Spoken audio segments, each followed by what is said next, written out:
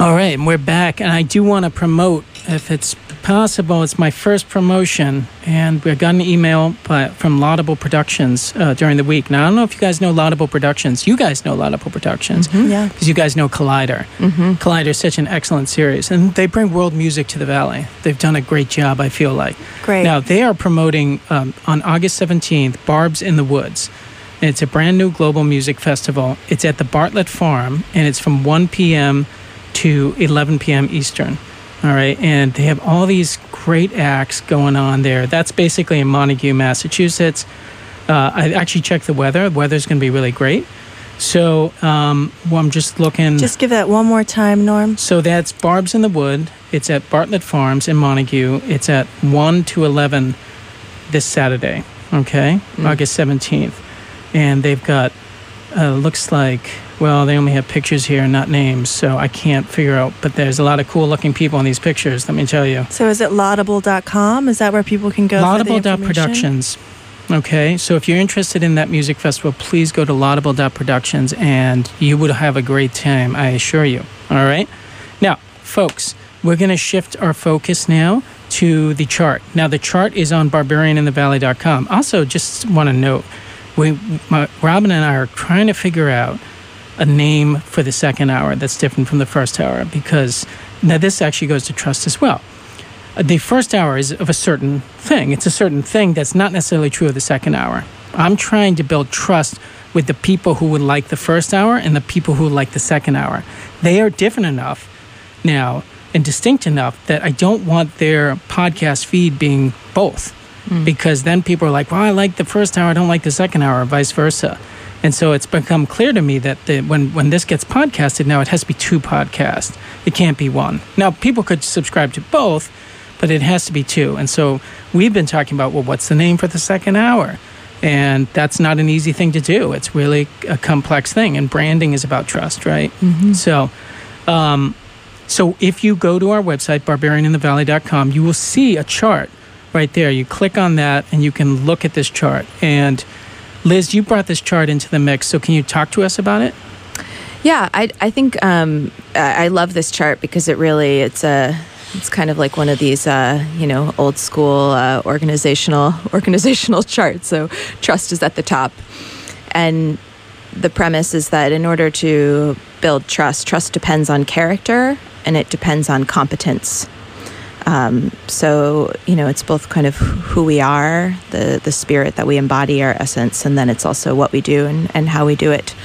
So I just want to interject. I really love this chart for that reason, because trust is pretty amorphous, right? It's sort of like we know it when it's there with certain people at certain times, and then it's gone with the same person at different times. So when I read this chart and I saw how it delineated between character as being one component for how or why somebody will trust another, and competency as another distinct component, I thought, that makes a lot of sense that I hadn't really seen delineated before. So I just wanted to interject with that.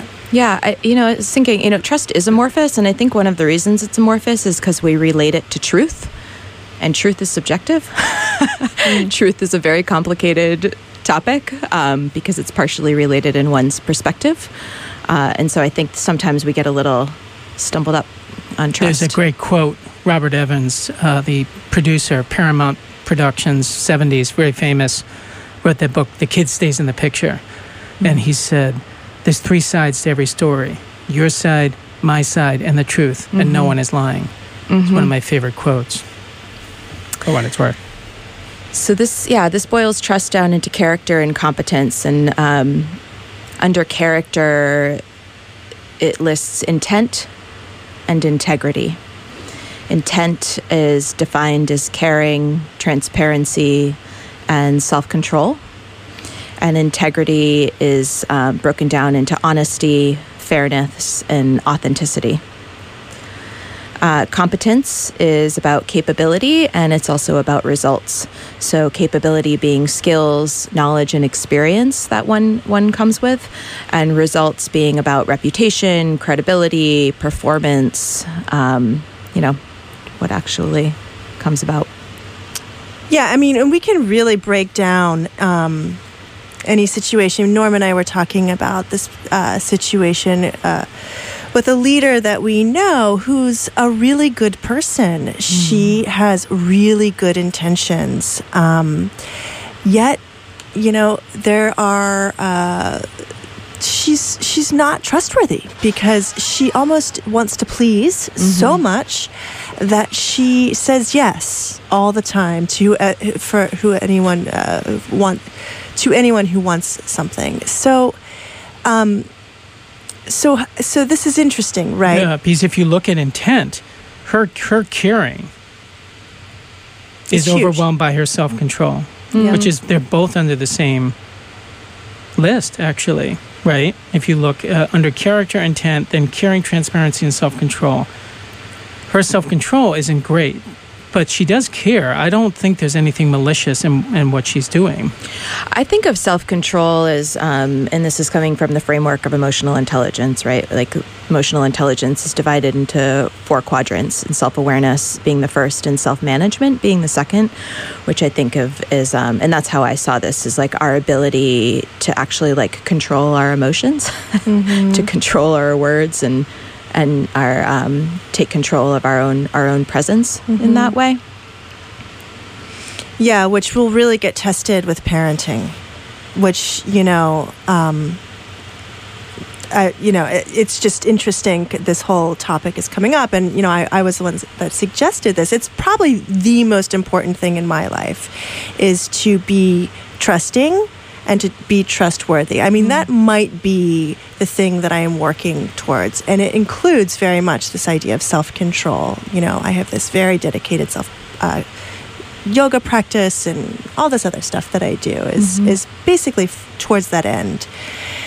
And yet, my relationships, especially my small children, toddlers, children, will trigger me to where I lose control. And of course, like those primary relationships that we have are the foundation of our trust. So it's just really, I just wanted to bring that up. It's interesting though, right? Because I look at this chart and I think, rarely, if ever, are we doing all of these things at the same time. It's like, this is maybe the epitome of like the most awesome human being ever. But so in this example of self-control, like when we lose it or we don't, behave in the way that we want to all of the time, then this is where this piece around integrity comes in, I think, right? Like, how do we repair afterwards? How are we accountable? How do we really show up authentically, especially with a child, and take responsibility for our own behavior and open up an honest conversation about that? Right. So, can I ask you guys, I feel like there's a couple things missing on this chart. And the most important some of the most important to me is loyalty and discretion. Why is that not on this chart? Loyalty and discretion. Because I see how it can run contrary to this, honesty, transparency, but discretion is a key part of my trust. So what do you mean by discretion? Well, if I tell you something and I say, please don't share this, it means you don't. Yeah. Or even if you kind of be like, well, he didn't tell me not to share it, but I can kind of see that wouldn't be something that he wouldn't necessarily want shared, and I'm not going to share it. Brené Brown has an acronym that she uses in her studies of trust, and this is the acronym of BRAVING. And the V in BRAVING stands for what she calls the vault. And this is getting at exactly this point, that we don't share information and experiences that aren't ours to share. And she talks about how human beings, like often a way that they want to sort of hotwire connection, that's her phrase, which I thought was such a great one, to hotwire connection sometimes with someone that we might not be that familiar with. We share the experiences of other people. We divulge, we gossip, we, I don't know that the intent is always bad, but there's certainly a carelessness to that. And it doesn't create trust between you and that person, because there's a triangulation that's happening, and in that triangulation of triangulating another human being that has nothing to do with that one-to-one dynamic that you're creating, it's almost like you dilute that, back to this idea of like being vulnerable, being in connection, being in presence with someone, being seen for you and seeing someone for someone else, right? Like when we triangulate, we really come out of that one-to-one connection. Yeah, and if somebody is talking about somebody else, you just know that person someday is going to be talking about you. Totally. We just intuitively know that. It does get filed in the back of the brain often, unless everyone's playing the same game, where there really isn't a lot of trust in that game. It's gossipy people with gossipy people. Here's the thing, like, I have a background in organized crime, right? We know this. Oh, like, this is my true love is organized crime. And I actually think a separate episode, I actually think the mob is a really brilliant organizational structure. And you had actually been reading from this book, and it identified the mob as a certain color kind of structure, which I would take exception with, because in a lot of ways, the mafia is like a consultancy firm. Like there's autonomy and there's control. There's autonomy and control. But to me, when you say trust, it means, can I trust you? Now, this might be different in the corporate atmosphere, but can I trust you? Are you going to be loyal to me? And it feels like this chart would reject that kind of idea of trust. But loyalty is important to me. It is important to me. And I don't know that ultra transparency is what I always want. There's sometimes that I need to trust you with a secret, or like not to disclose this yet to the whole staff because it's going to have detrimental results. And this is the sunny, happy chart, but I don't think, I'm wondering where discretion and loyalty is on this chart. It's just not there. Loyalty is such an interesting, I just was thinking as I'm sitting here, there's this sort of conundrum I think we find ourselves in sometimes, which is like, do I trust you to make good decisions and to act on those decisions? Or do I trust you to do what I want? And I think that line is a little fuzzy, right? And so like we talk about loyalty, and I think, I too, like I value loyalty. And when I think about that, I think, ultimately, would I trust someone more if I knew that they were going to be loyal to me no matter what? Like no matter what I did, that they were going to like sort of be there? Or do I trust someone who I think has like a strong moral compass, ethical rudder, and that if I was actually sort of going off the rails in some way, they were actually going to stick to that? And that might feel like an act of disloyalty, but it's a different kind of trust in someone's character. Did you want to chime in on that, I Robin? just think that that's really an important distinction. And, this fixation on loyalty I've always had has confused me, because I think that I'm much more in the camp of Liz, that I guess I'm loyal to principles and to my own moral compass more than I am to particular individuals. I can't expect. I just don't know. I'm just curious why this idea of loyalty has such a strong hold over you, I guess. Because to me, loyalty, like trust, allows you to build. It allows you to build something of value. So I'll talk to my daughter about loyalty, and we'll talk to my son about loyalty when he's coherent enough to understand that. Yeah, but to build something, you also need all of these other things in place. Sure. You really need to have a shared value set. You need to have a shared vision of what you're, of where you're. What are we talking about? You don't think you should be loyal to your friends? I guess I just don't know what that means. Does that mean, if someone talks against my friend or my family, then I will talk back. Yeah, I mean, even if one of our kids did something horrible, I wouldn't accept that, but I would be loyal to them and supporting them through whatever happened next.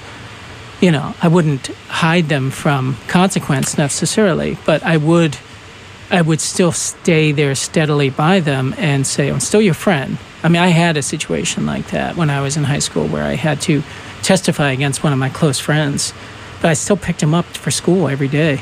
Right. Until we had a falling out because I had to testify against him Yeah, that wasn't So my. how do you? I mean, almost think that's- what you're talking about actually is like for me, in my language, sort of falls more under unconditional love. Like, what is it to hold unconditional love for someone?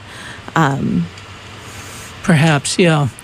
that makes a little bit more sense to me, because this issue with your friend, you testified against him and then he turned against you, and so then what? Are you still loyal to him or what? It's just like the situation. Well, I was loyal to him, and I didn't dump him as a friend. He'd done something very wrong. I was also loyal to the principle of the law, and also this person who had gotten hurt as a result. It was a car accident.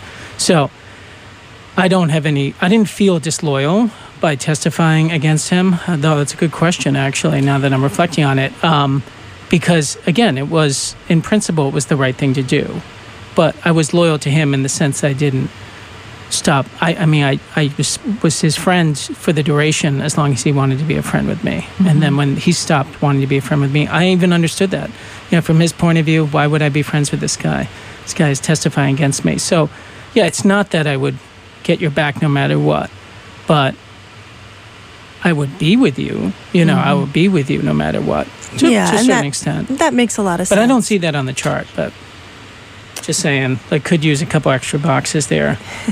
That's all I'm saying. It was interesting. Earlier in the week, we were talking about how a president runs the White House. His or her, not her yet, but hopefully soon, runs the White House. And how much loyalty is needed to make that machine work, and how much competency is needed to make that machine work. How much you balance character with competency. Because there's some people who have excellent character, but they're not necessarily competent. And similarly, I would say there's a lot of people who are really competent. I was just sort of feeling into, an experience I've had before of like, I guess the best way to sum it up is like, hey, if I'm on your goods, like if we're doing well, if like I'm on your train, I can trust that the train is going to move. But I don't trust I'm going to stay on your train because I can't actually trust your character. So there's this, and I think that happens in organizations a lot. Like, oh, I'm part of a highly successful organization. Okay, as long as I'm like on the in, whatever it takes to be on the in, right? It's usually in those organizations around some form of achievement. As long as I'm on the in, I'm okay. But I can't trust anyone to like deeply have my back if for any reason I stop being able to meet the criteria of performance or achievement. That's right. There's an interesting article about how Barack Obama has never endorsed Joe Biden for president, not this time or the other time. And it was because they are friends. Like, the article paints a picture of Obama being very loyal to Biden as a person. But when it comes to this, the competency side of Obama comes out, right? It's not really the loyal side. It's the competency thing where I think Obama's like, sorry, Joe, I don't really see it. I don't really see it. It says the metrics don't work on this. Right. I'm not going to endorse you just because I love you and just because you're my friend and we went through the death of your son together and all of that really strong stuff. But there's part of me that's like, really? So I think this idea of trust, this is what great organizations really achieve, right? Which is like, I trust you to not only deliver on your promise, but like I trust you to give me good customer service along the way, right? That's like the best experience you can hope for, I think, like as a buyer. Which comes down again to this character and competence. And I think like we've all known situations where it's like, oh, they're a really great person, but wow, it's been 6 weeks past the deadline, they still haven't delivered. I don't know if the project's going to get done, or wow, they delivered and like that went really, but it was hard. They're a hard person to work with.